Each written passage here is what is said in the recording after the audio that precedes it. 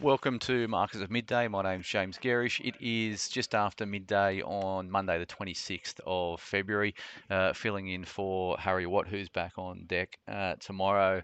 ASX is trading, now it's flat at the moment, so trading at 76.43. It hit a high this morning of 76.83, so it's about 40 points off the early morning highs.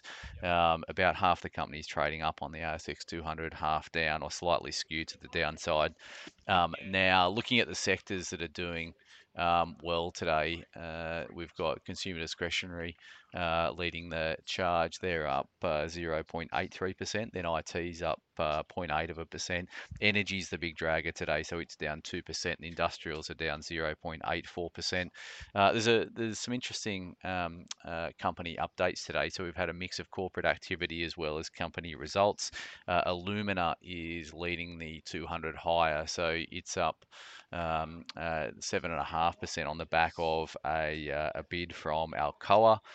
So we'll get onto that shortly. We've got Core Lithium, which is trading up about 6.5%, and Liontown Resources up 6.7%.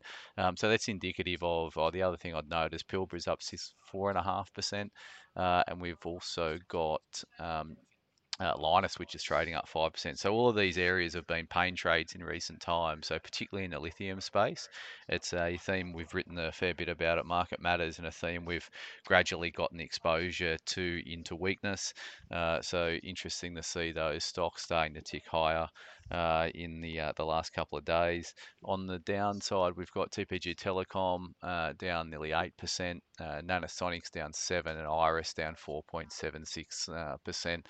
Iris reported today, I believe, but I haven't been through the Iris result at this stage. A couple of things catch my eye. So the first one up is Aussie Broadband. So they're trading up 2% at 4.62 at $4.62. They came out with their results on Friday. The results were strong. This morning they've announced that they've made or lobbed a bid for Superloop, which is SLC. They're trading up 12% at 98 cents. Aussie Broadband have basically bid 0.21 Aussie Broadband shares for every Superloop share, which values it at 95 cents. So the deal's worth 95. Superloop's trading at 98 cents, so above that level, implying that they're going to need to pay more. The deal makes total sense. Aussie Broadband came into the market on Friday or the back end of last week and bought 19.9% of Superloop shares at 95 cents. They've now lobbed a bid on the same terms, and the market's obviously implying that they'll need to pay a little bit more to get this deal done. But it makes sense for them to pay up a little bit further to get this Superloop deal. It would be really accretive, obviously a scrip deal. Will push Aussie Broadband up to over the $1 million customer mark. They've obviously been growing strongly. They're leveraging their strong base in the market at the moment, and they are very much a stock with good momentum. It's our largest position in the emerging companies portfolio, and we maintain the rage on Aussie Broadband. In terms of Illumina, so Alcoa has come out and effectively lobbed a bid for Illumina. Alcoa, obviously, the parent. Illumina is a pass-through vehicle of Alcoa earnings.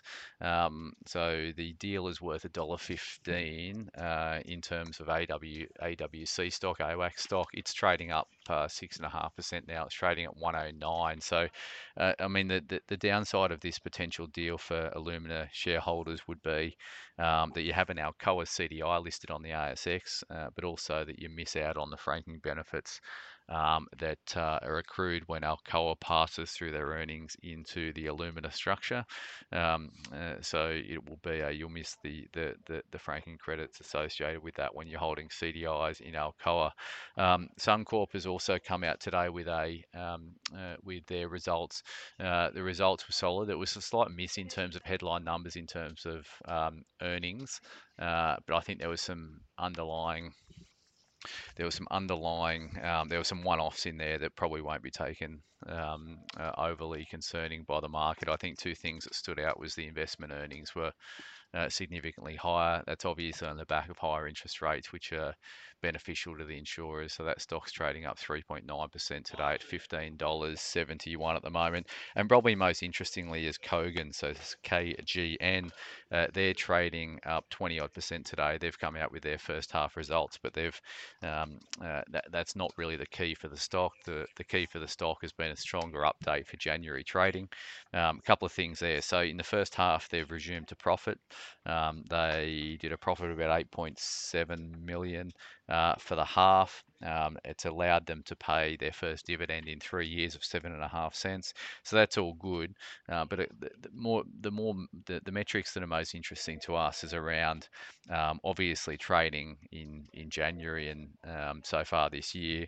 But there's one element in that result that was really strong. So cost of acquisition, which has been a problematic area for them. So they're trying to lower the cost to acquire a customer, and to do that without having an impact on sales is, I guess, challenging. There's a bit of trial and error involved in that, but they've managed to do that. So they're lowering the cost of acquisition, and also it's not having an impact on sales. And actually, sales have been quite strong. So that's a real win for Kogan and a real central element to their business model.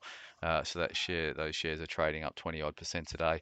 Asian markets have just come on stream, so China's down a little bit, not materially. Hong Kong's down a little bit, and not sure if the Nikkei is on board just yet at this stage. So looking at US markets futures, so E-minis are down 0.25%, so nothing substantial. Nasdaq is down 0.3% over there, so slightly softer open expected over in the US tonight as we kick off the new trading week. It was a busy one last week over in the US. Reporting season dominated, and we've got this sort of hangover from the big impressive Nvidia results that we saw at the back end of last week. So that's all I've got for you at markets at midday. Harry will be back tomorrow to update you then. Thanks for listening. Bye for now.